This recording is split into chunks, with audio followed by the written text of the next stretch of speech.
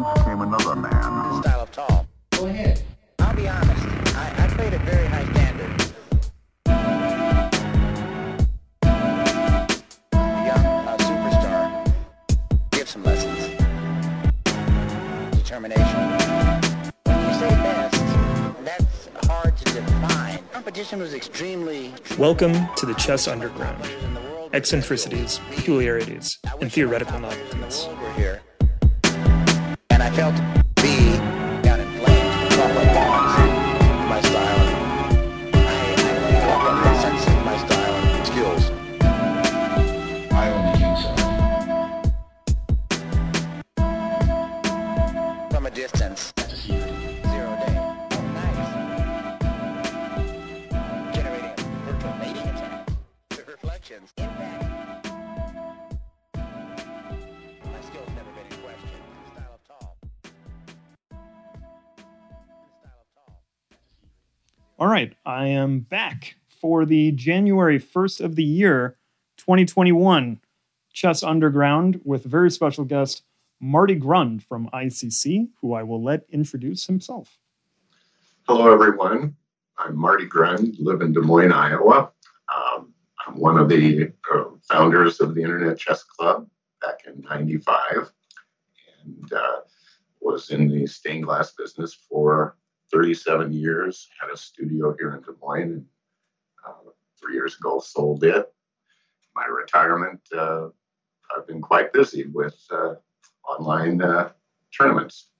Yeah, you can say that again. This year, I think, has led to some unprecedented things that none of us could ever anticipate. One of which, of course, was the boom of online play. Marty, I got to tell you, I lived in Des Moines for several years myself, and I had no idea that I was so close to one of the original founders of ICC at the time. But, you know, I want to set the table a bit for our listeners because I'm really excited to talk to you today about the history of ICC, the history of internet chess in general. And I think this is such a relevant topic given, you know, where we are at the moment in this period of time and this moment in history where chess is online. I mean, let's face it, you know, we have the in-person Tata Steel, you know, and Vaikanze going on right now, but chess is online. If you're playing chess in the US right now, you're probably playing it online. So let me set the table a little bit, and then I'm going to ask you to take over and fill in the blanks and bring us up to the modern era. You know, internet chess and computer chess. I was actually surprised when I looked this up. I didn't know this. I was off by about a decade. It actually started in 1950. And there was a paper published on computer programming. A year later, 1951, the first chess playing program was written. And, you know, I remember as a kid having I don't know if you know what I'm talking about when I mention this, but you know the chessboard that would talk to you, that you could like push down in the square and it knew what piece was moving there? Sure. I remember having one of those, and I thought that was just like state of the art, you know, super high tech. Oh my gosh, I'm playing against a board that talks to me. You know, like, Sure. Like I can push the piece in and it'll tell me pawn to A5. And that was the 80s, you know, the mid 80s, late 80s. 1989, a lot of our listeners will remember this very famous match against Kasparov. The first exhibition match between a computer and Kasparov was Deep Thought, not Deep Blue. Deep Thought plays Kasparov, loses 2 games, of course. Even before that, in the 80s, you know, we had, I believe they allowed it up until early 80s, you know, computers to actually play in open tournaments. And then that stopped because computers got too strong. Computers achieved the rating of Grandmaster. And then in the early 90s, 1992, the start of the year 1992, as I understand it, something special begins on the internet. Something special begins in January of 92. Yeah, the Internet Chess Server, programmed by Michael Moore and Richard Nash, was launched on the 15th of January in '92. It was a Telnet login where one had an ASCII keyboard, an ASCII board to play, where the white pawn was a capital P, black pawn lowercase p, and so forth. They had problems though, bugs like allowing illegal moves and false checkmates. And over time, um, they brought on Daniel Slater, my partner, the CEO of the Internet Chess Club, Daruha on ICC. He became the head programmer and started addressing all the bugs. He went on to add timestamp, which was a lag compensating program. Oh, okay. So I was going to ask if that was maybe the first ever chess clock, or was there a way of timing the games at this point, or had that not been developed yet? Were these strictly correspondence? That had not been designed until Slater took over and started fixing those bugs. He added pool play and increment, which was the first edition of it, and honed the system. Kind of took the old building, tore it down, and built a castle of fun stuff like wild games and kind of fun April 1st jokes where a person's rating would, if they won, they'd increase 200 points instead of, yeah, you know, he was a brilliant programmer. In 94, I was brought on, well, my history of online play began before the internet. It was GE's site, Genie, where I met a near master, Brian Karen, who many of you probably know well. Brian, you may be listening. Hello. He and another expert and I kind of got to know one another. We exchanged phone numbers and chatted, and this site charged a fee per hour. Oh wow, almost like an internet cafe kind of thing, you know, however much time you use, that's what you pay for. Yes. And it was a 1-800 dial-up site. Yep. You know, this gives me bad memories of being a kid where, you know, you remember the old computers, you would hear the dial tone, you know what I'm talking about? Those old modems, and then the beeping and then the chatter. And I remember we had sort of a running joke that if you tap it on the side, it goes a little faster. Well, these sites got addictive. GE had their site, and then the Imagination Network came on. Oh gosh, I had a note on that somewhere, but anybody can Google Imagination Network and see. But GE had a area where you could play chess, you could play checkers, you know, basic games, and they did have a graphical interface, so that was nice. But I went on to the Imagination Network with my friends, and we were playing a game one day, and Brian said, "Hey, that guy playing that game over there is Roman Ginchihashvili." Wow. He's a famous grandmaster, and I being from Iowa and never having played an over-the-board rated game in my life, just in Boy Scouts playing and growing up here and there playing with friends. But this Brian Karen and Steve, the other gentleman, smart guys. And I thought, hey, good comrades to have as friends. Went on to the INN, Imagination Network, and watching Roman. The interface really was horrible in that when you chatted, there was no whispering. So I said, why did he move his knight to b6?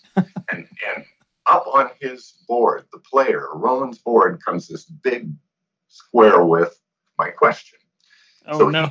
Yeah, and it's a 5-minute game. So here he had to discard this message that popped up on his board. And this was pre-internet. There was no email.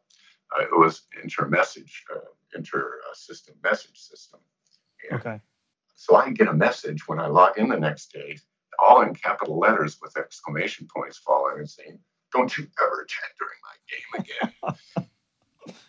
I message back saying, Marty Grund, a stained glass craftsman in Des Moines with corn in his shoes. I'm sorry. I know you're a famous grandmaster. My apologies. Next message I get is, give me your phone number. So I gave him my phone number and we chatted for an hour. And in the last part of the hour, he invites me to Manhattan. So I flew out there as a whim and met with Brian Karen, who's from the area, and Roman.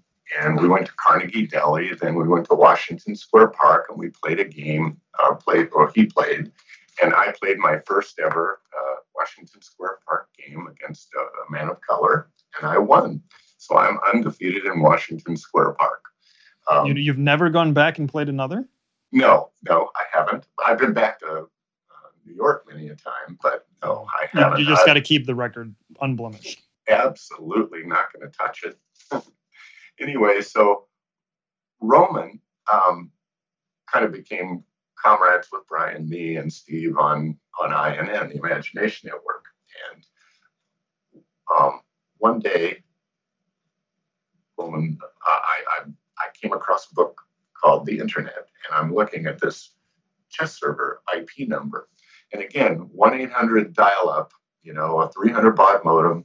I log into this ICS, the Internet Chess Server, and up comes this ASCII chessboard. So just to give a little background there, that's going to look very different from what we play on today, right? I mean, my question would be, are you even moving with a mouse at that time, or is it still like type command moves? Oh, it's type command. Yeah. Right. No, because users today, they just picture like either an iPad, right? You're like dragging a piece, or if you're playing on a computer, of course, you can have very fast mouse skills, or in the case of me, very slow. But at this point, there was no dragging pieces, right? It was you would literally type a move in. Absolutely, yeah. And if you promoted a pawn to the 8th rank, you made it what you want with a command that combined the E7 to E8. Tonight. I'm paraphrasing, but right. But so on this chess server though, they had, when you logged in, it said tell 1 for help. So I typed in channel 1. Is there any graphical interfaces out there? And somebody popped in and gave me an IP number, an FTP site. And I go to this FTP site, and it took me about an hour to download this graphical interface at 300 baud modem speed. Here I had this cool. It was about how long it took me to download the daily sports scores, I remember, in like 1994. Sorry. No.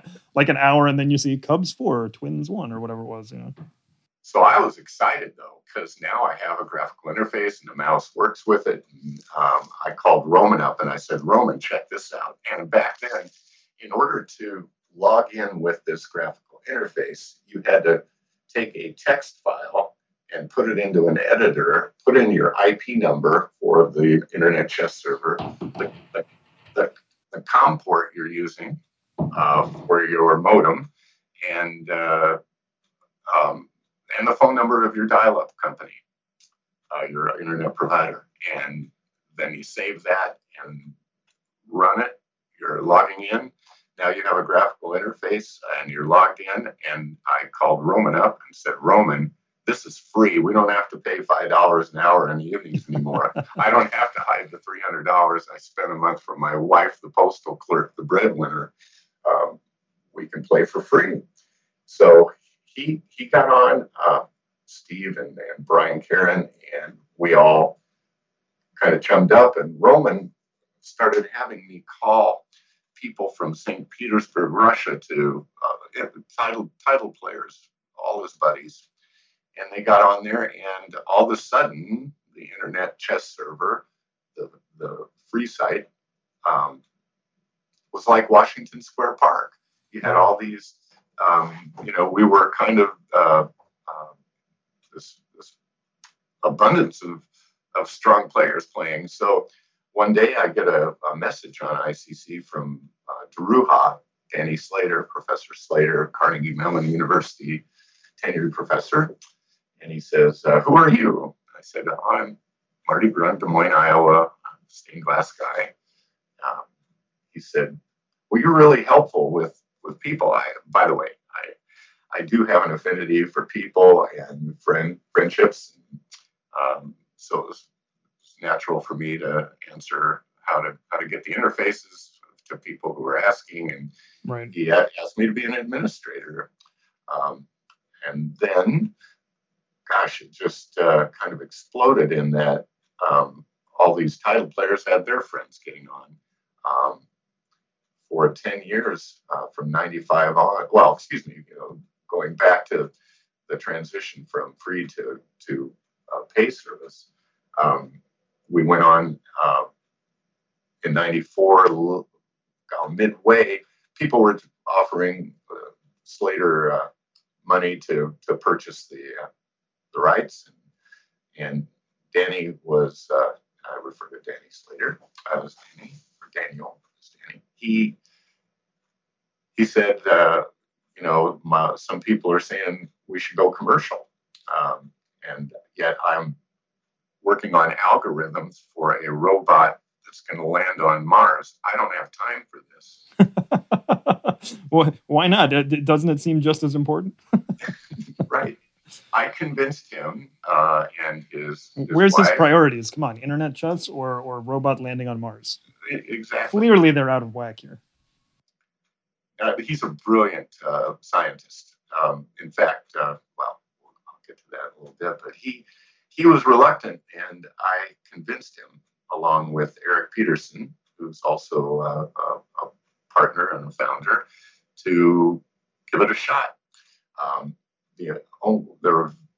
There was kind of the beginning of any businesses on the internet, and how it. Oh gosh, I'm looking. There was a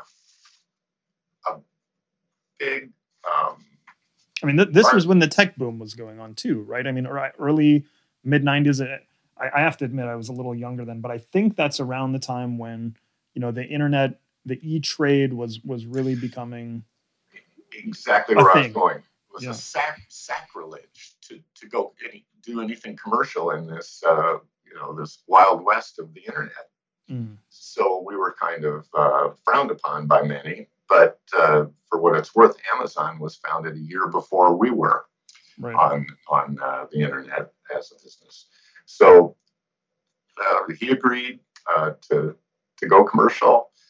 His wife and Eric Peterson and I and a couple others decided to do so. March 1st, 1995, we went commercial, charging like $25 for children and $49.95 for adults.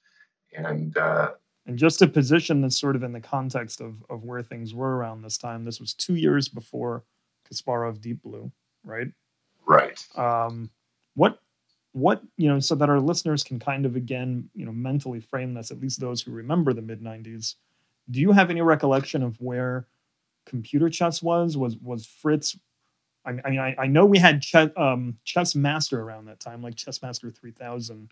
Had we had any renditions of Fritz by then? Do you know, or where was that industry happening at the same time? And I ask because this is going to lead into a question I have for you later on. Well, dates I'm not going to be able to share, but I do know we covered the first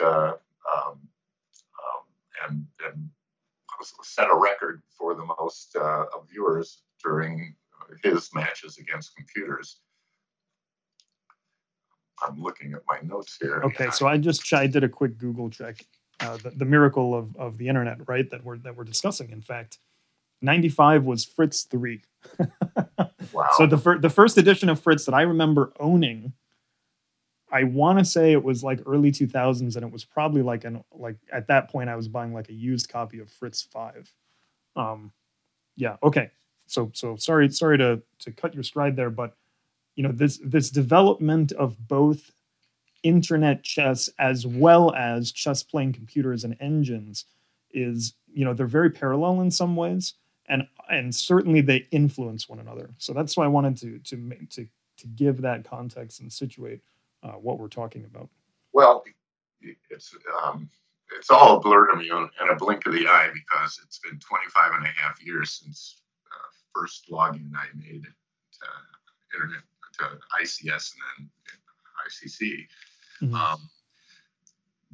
But goodness, our first kind of marketing was at the Adams Mark World Open 1995, where we Philadelphia, yeah. Yep, Roman sitting at the booth table we had with a TV monitor and logging into ICC and playing some blitz games with a crowd standing around and promoting the ICC. Went on to, we went on to the Olympiads. I remember going to Istanbul, this Iowa boy going to Istanbul for the Olympiad. And then ICC, Lilia Lauren and Rui Mora, who's now COO of ICC, went to Calvia, Mallorca, for the Olympiad. You know, we did our best to kind of get out there and market ourselves at tournaments. Went on to, of course, get, John Fernandez was involved with our, he's now running for the board. Vote John. Anyway, he helped market and actually ran the first USCF rated online tournament on ICC in 1998. Wow. So our rated online play goes way back to then. Now, was it allowed to be the same rating system as OTB, or was that sort of the moment when that separate rating category was established for online ratings? No, the online rating category came much later, I believe. Okay. So this was legitimately US chess over the board rated. Yeah, but I think it was proctored. And if I recall correctly, the rule book says it would have had to be. Mm-hmm. I think. Right. Oh gosh, and then some just cool things took place along the road. We had famous people joining the club. I mean, Peter Thiel, PayPal creator, who was an addicted member. Sting, the musician, played. There was rumors of Madonna playing on ICC. Unconfirmed.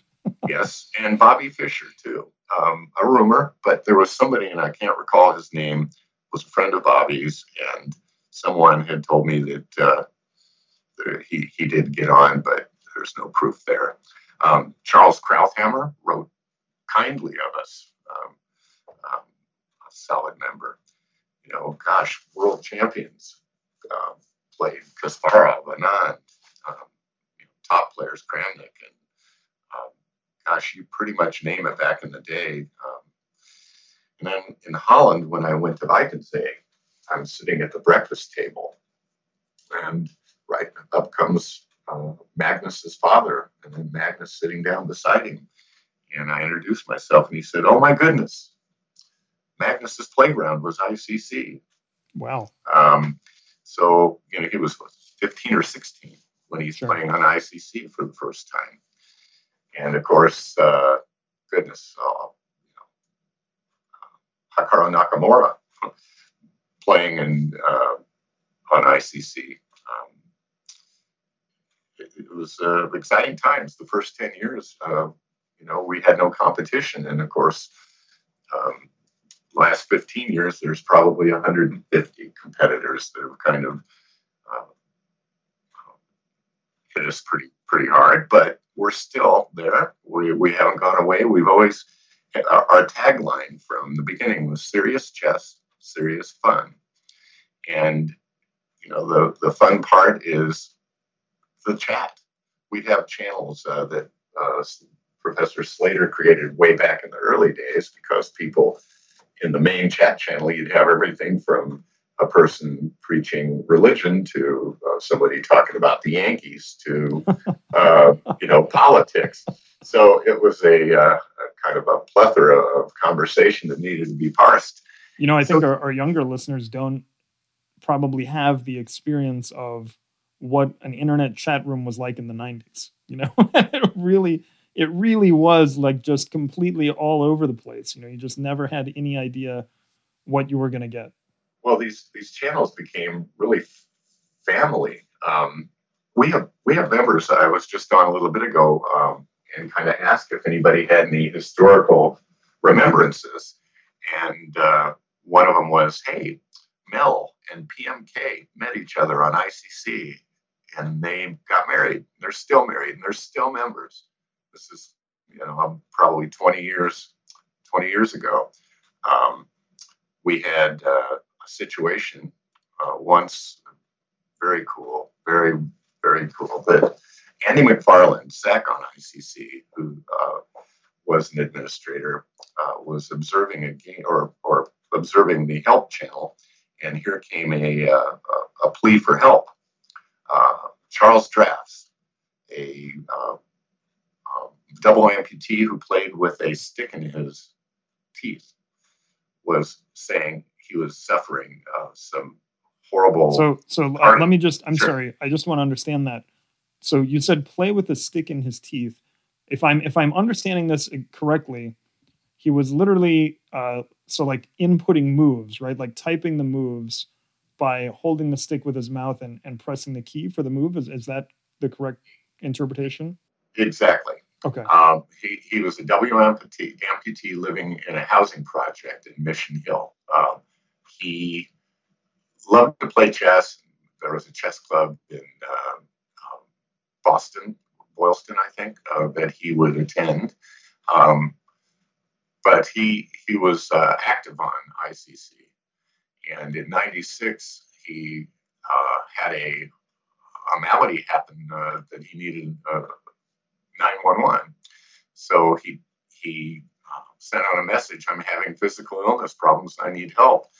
And Andy saw this and got his address, called on another phone he had, and got 911 on the phone. And he saved his life. Wow. Wow. So he was just monitoring the chat channel, and that's how it came through? Right. We have the administrators and helpers on ICC monitor any kind of questions or concerns a person might have, and this was one of those unbelievable moments. So he was 48 at the time, and took him to Beth Israel Hospital, where he was stabilized. There's. I mean, you think about the year. You said that was '96, right? Right. That is, for that year. That's now the use of the internet and the omnipresence of online presence is almost taken for granted. But back then, being saved over the internet, that's a news item. That's I guess even today it probably still would be, but at the time even more so. No, it was a warm and fuzzy. So other cool things. We would, fortunately, we were always friends with US Chess, and we were given the ability to show up at Scholastic tournaments with a booth to promote, co-promote both, join the USCF and join ICC. Well, one of my administrators came up to me and said, "You've got to go over to that other table over there and meet that coach." So I walk over, and here's this little 5'6" Filipino coach of this team of color. And these kids are laying their heads on the table, resting between rounds. And he said, "Mr. Grund, please, will you come outside? I want to tell you my situation." So we go outside, and he tells me he is a math teacher in the west side of Chicago at Earl Elementary and also Marshall Junior High. These kids are from families where father is in prison and mother has a drug problem. The neighborhood is so rough they can't walk 3 blocks without going through gangs. That 2 of his children, forgive me, backing up. And this is probably the most touching thing for me personally in my 25 and a half years. He tells me that he, out of his own pocket, would buy food and keep them after school from 3 to 6 to teach them chess. That two of the children were murdered on the way to chess class. Oh, wow. It's terrible. My heart went to my stomach. He said they had to sell cupcakes, T-shirts, and scramble for whatever money they could to get to Super Nationals. And I thought, okay, here's a mission. So I came back to Des Moines and wrote a letter called A Call to Action. And it was a plea for donations for these kids to get them out of the dregs of humanity and see if we could show them a world that they can actually live in that's much different than gang-ridden West Side Chicago. So here I come back to, I wrote this letter basically talking about St. Joseph. Joseph O'Cool is his name, O-C-O-L. Joseph and Mama Bear. There was a big, heavy-set woman with freckled face sitting that was kind of the chaperone to Super Nationals for these kids. And when she spoke, they listened. Well, so I coined Mama Bear and St. Joseph. And in the letter, explained what I've shared already with you. I went into the politics channel on ICC, which is the most vociferous and busy channel of all, and pitted the right against the left, Pete. And in 1 week, gained enough money to get them to the K-12. They went on, and one of the girls won our section. And Mayor Rahm Emanuel of Chicago invited the kids, the coach, and me to a council meeting in Chicago where they wrote a resolution applauding Joseph and the children. And it was a beautiful moment for the kids. And I went on to do this again the next year. And we got them to another national scholastic event where they did well again.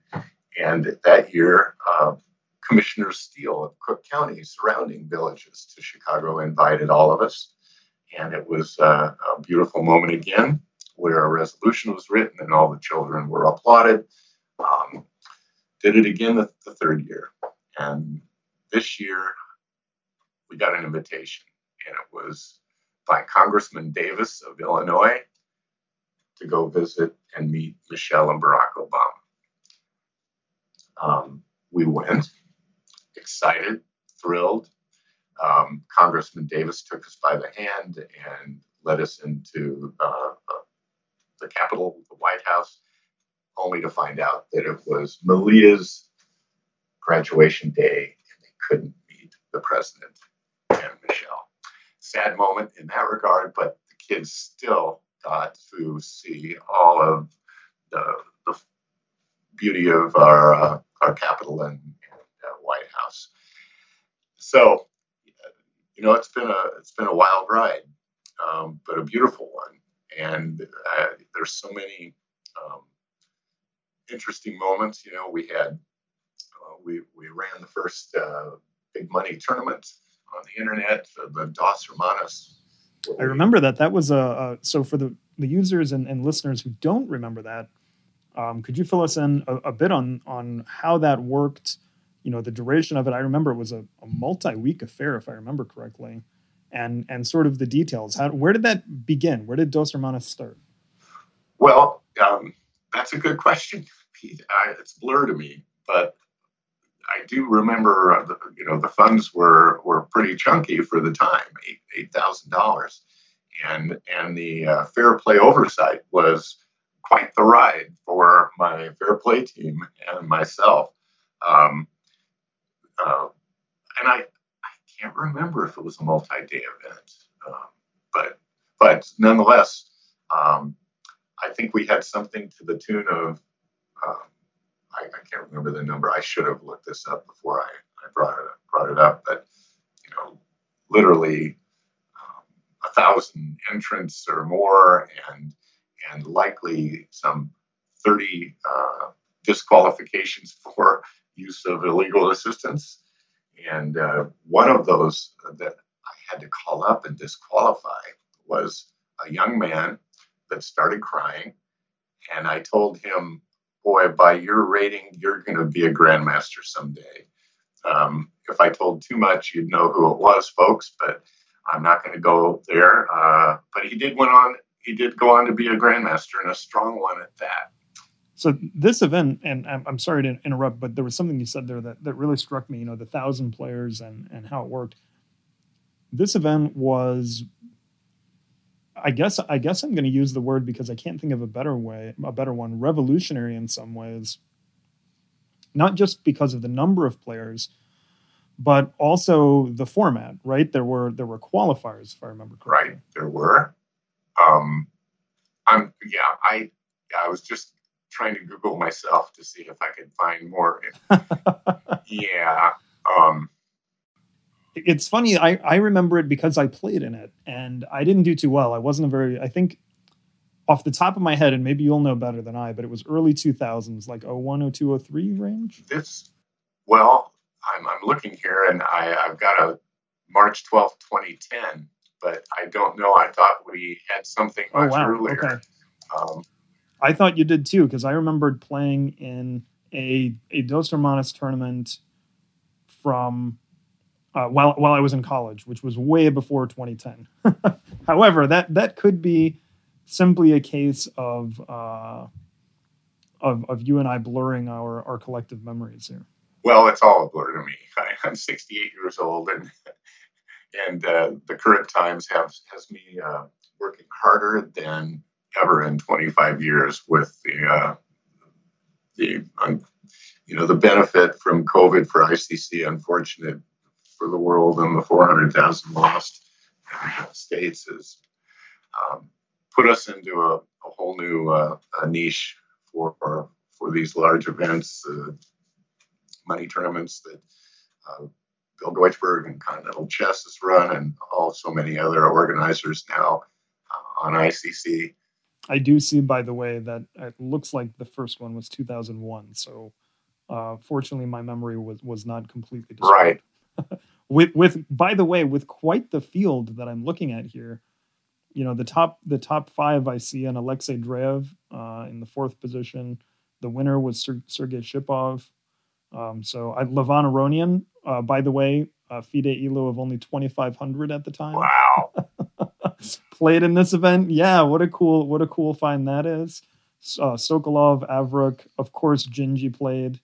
I'm just going through the list looking for recognizable names to some of our listeners. See Petrosian, Nakamura, Marzolo, Shipov. Yeah, I'm only looking at the 01 event. This is sorry. I wonder if I can see more. Yeah, that was 2000. The 2001 one was the one that I found. But really, really cool to see, some of those names and their ratings at the time too. Well, it was an interesting moment in that our fair play team at the time was stressed to the limit, but we gained notoriety, I think, for truly catching those that were naughty playing with computer assisted. So that was actually one of the things that I wanted to chat with you about today, because I think that, as I mentioned earlier in our conversation, unfortunately, it's just a fact that internet chess is always going to be linked with fair play, right? And violations of fair play and players who want to use assistance. Those two are always going to be inextricably linked. And it's interesting also the side-by-side development of the two, as computers evolve and become stronger, and therefore, our ability to use them in unwieldy ways, let's say, to use their assistance becomes easier I remember back in the day, you could have Fritz 5 running on the best computer in the world, and it would still take you a while to like get some really good, useful grandmaster analysis. Now you can have, Stockfish 12 running on a 6, 7 year old iPhone, and you'll play like a Right. 3000. No, right. You No. know what I mean? Like it's just way And easier. now with the cloud, these engines that you can pick and choose. There's 1,000 different engines out there, and apps that you can have on your iPhone that you can just point the phone at the monitor across the room with a chess position and give you the best move. Right. So that was one of the questions that I had sort of in my notes here for you. I think I hear it a lot in my position with US chess, not only there, but just as a player, as someone who plays a lot, is a lot of players have in their mind, how can I be sure that I'm getting a fair game, that my opponent is playing fairly? What's in place when I play online? I can't even see the guy. Forget a bathroom break or something like that. I can't even see the guy at all. Right. Paranoia. How can I? Paranoia is prevalent. I gosh, so many thoughts running through my head. The personalities of people online are unique. You'll have the shy person be bold. You'll have many a person, be questioning their opponent's honesty. Professor Slater back in, he made algorithms for robots to go to Mars, right? He originally made the first kind of game spy program, and that's been evolved over the years. People probably know about PGN Spy and other programs that can monitor PGNs to kind of give a score of whether or not there's some reason to look deeper into a game. But there are, I've got a 23 and a 22-year experienced leader of our Fair Play team, and others, title players and so forth, beyond our team, kind of helpers that have developed all these forensics games that when we really scrutinize a game, we're pretty sure what's going on. There's certain habits that players have that are kind of telling as to whether or not they're using something they shouldn't. And without going too deep into the proprietary things we do, rest assured that it's a fairly certain level before we would ever accuse anyone of having broken the fair play rules. I don't mention the C word. It's my job, unfortunately, to give calls to individuals and parents to let them know the bad news. And our analysis and details are such that it's a slam dunk when we call someone out. By the time you get to the point where you make that call, things are very clear. And we have a plethora of usernames that are on our yellow card, as in soccer, kind of watch list.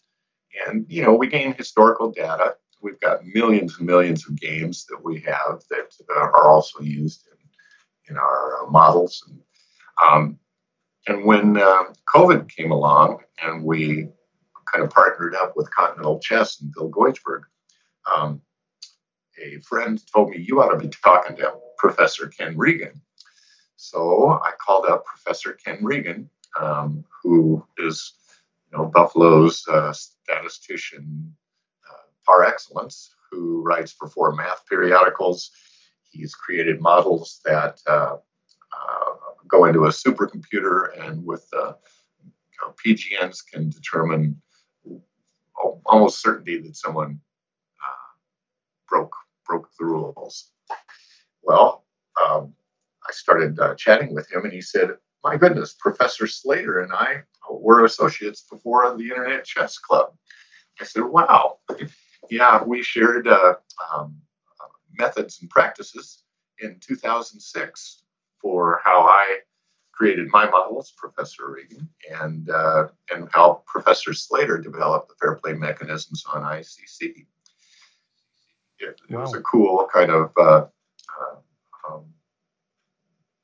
moment. So I asked him if he would be willing to chat with my fair play team, and we all got on the phone, and it was like I thought it's like the old boys club coming together for the first time. Our team kind of goes from a different direction than his model does, and they're very complementary. And since we've been kind of partnering with him on our fair play analysis of these major events, you have 120-minute time control. You've got some serious forensics you need to do from our side, where one has to kind of mimic the time spent for the computer analysis to be generating best moves. A person may take 5 minutes for a move, and in today's fast computer time and Stockfish 12 or Komodo or whatever engine is running, you've got to mimic that amount of time in order to kind of determine first through fifth best moves and make notes and go on to the next move and so forth. So it takes great time for our team, where Professor Regan fires them into a supercomputer and generates a list in an instant. There are many levels that our team works on the forensics and telemetry into games, where in almost every case, our team's findings correlate to Professor Regan. So we have a real powerful combo there of surety that we're not going to blame an innocent.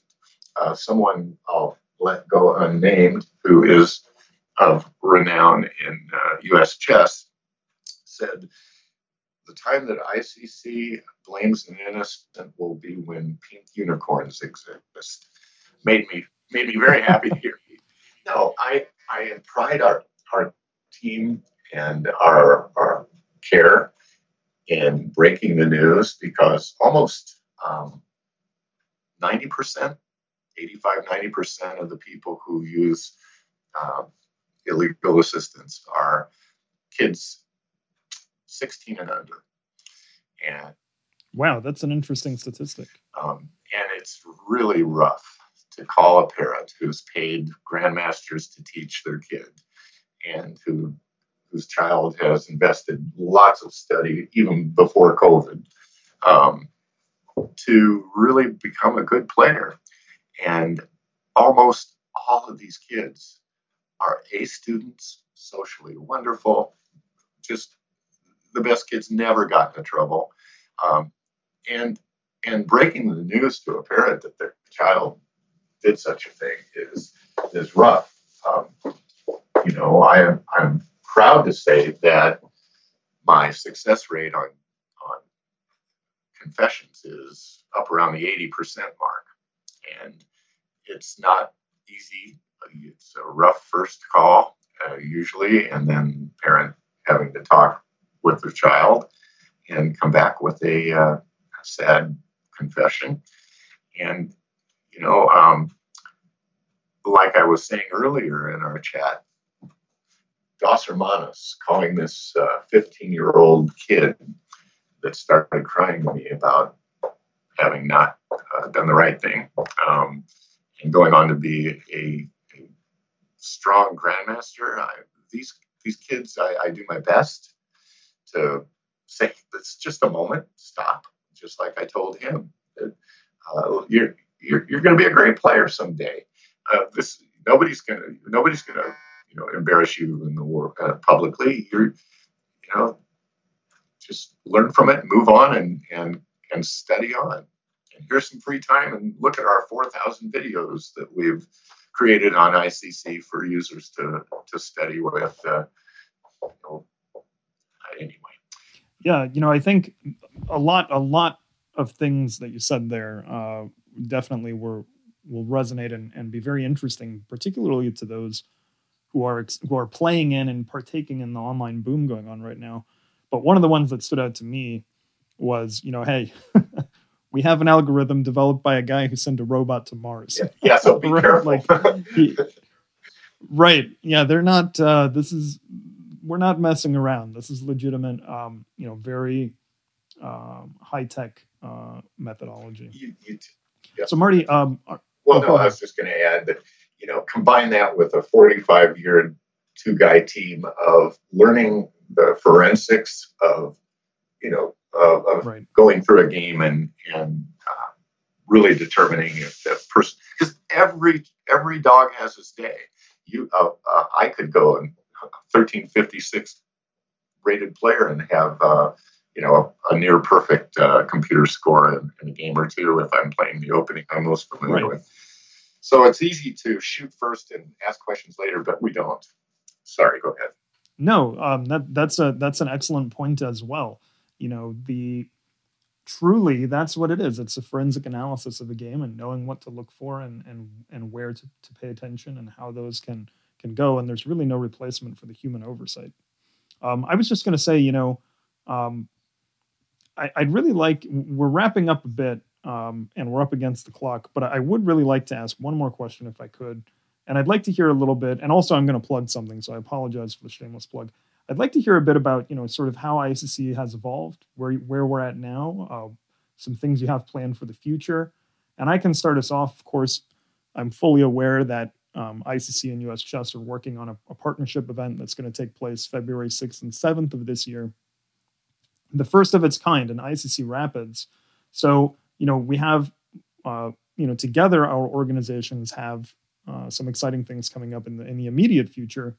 But Sure. What about ICC? Where are things going, and where are you now, and what's the next thing to look for? Well, we have been going along just doing the best we can to bring in scholastic members because of my stained glass business. If you have a church with only elders, the church isn't going to be around very long. So during our competitive battle with Silicon Valley and the others, we did our best to go out and try to reach out to scholastic organizations and bring them into ICC, creating kind of a group login web-based interface. We're not all DOS 1.0 anymore.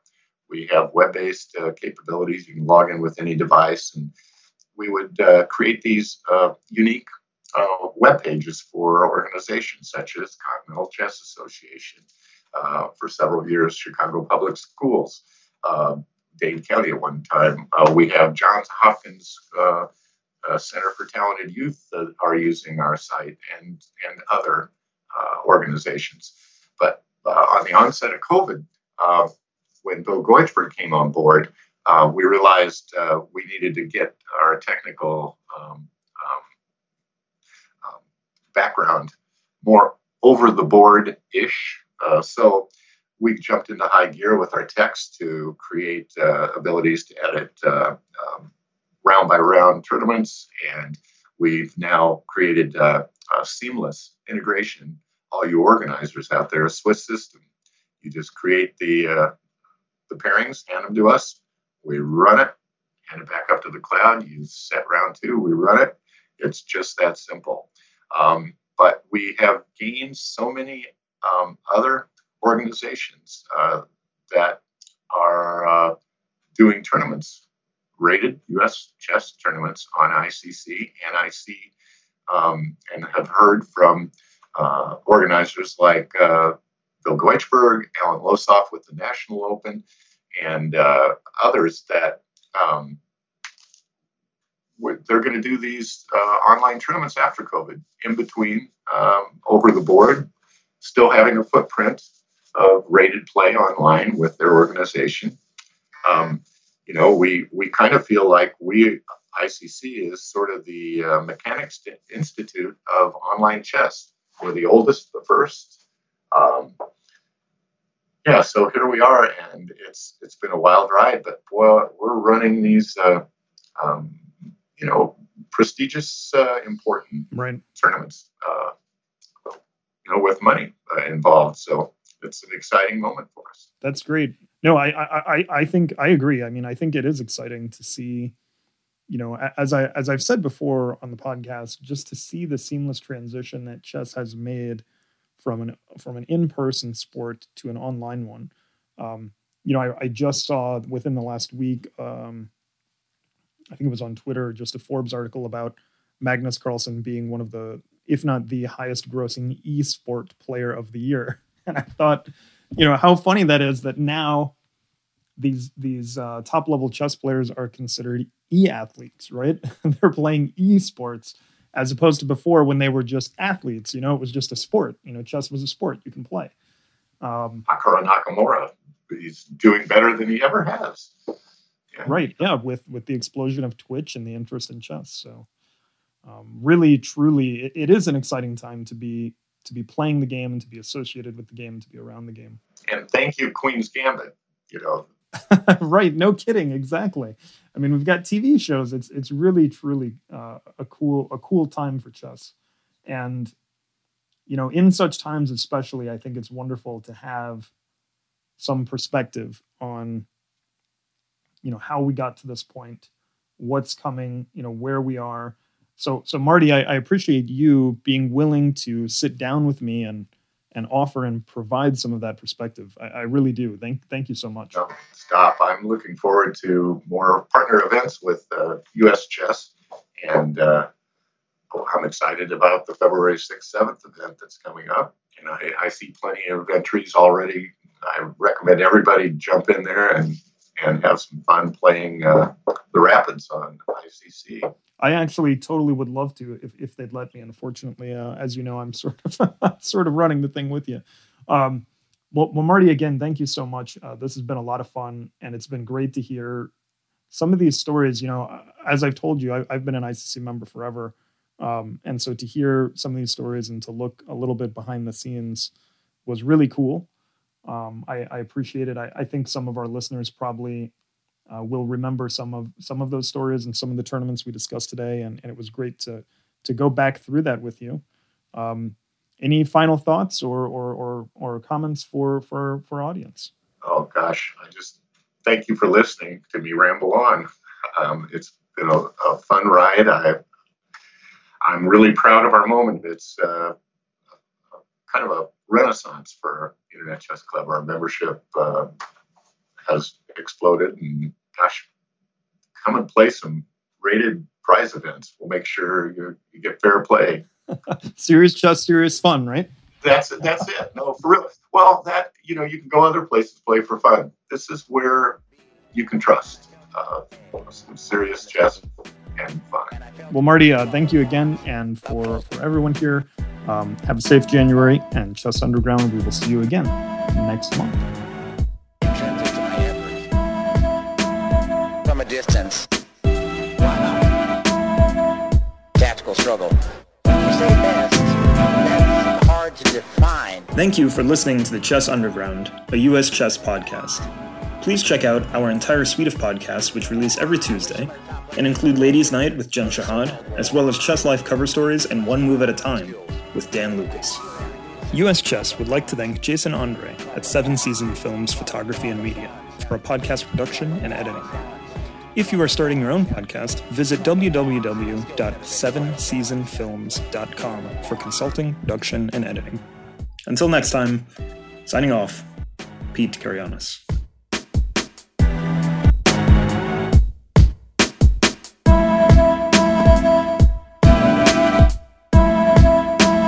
Very, very interesting.